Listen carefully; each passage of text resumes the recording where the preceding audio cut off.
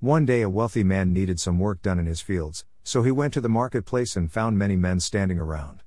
He offered them whatever is right, a penny, denarius, for their day's work. They agreed and began work at an early hour. He did this again at about the 6th and 9th hours.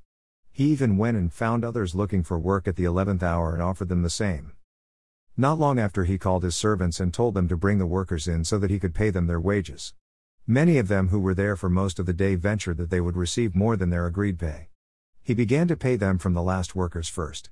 The others saw that he was paying them also with a denarius and grumbled about it.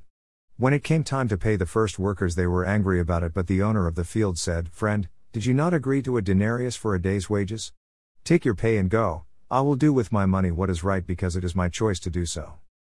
Granted, I paraphrase this parable a bit, but it shows the grace and mercy of God to all of us. Just as the thief on the cross was one of the first to attain salvation by his faith and belief in Jesus Christ, he received the reward of being in heaven.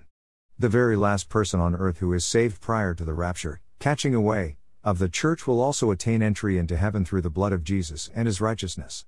There will be no real difference in rewards save for those who worked for God's kingdom in their lifetimes, and their rewards will be the crowns that they are given for their faith and their work for his kingdom.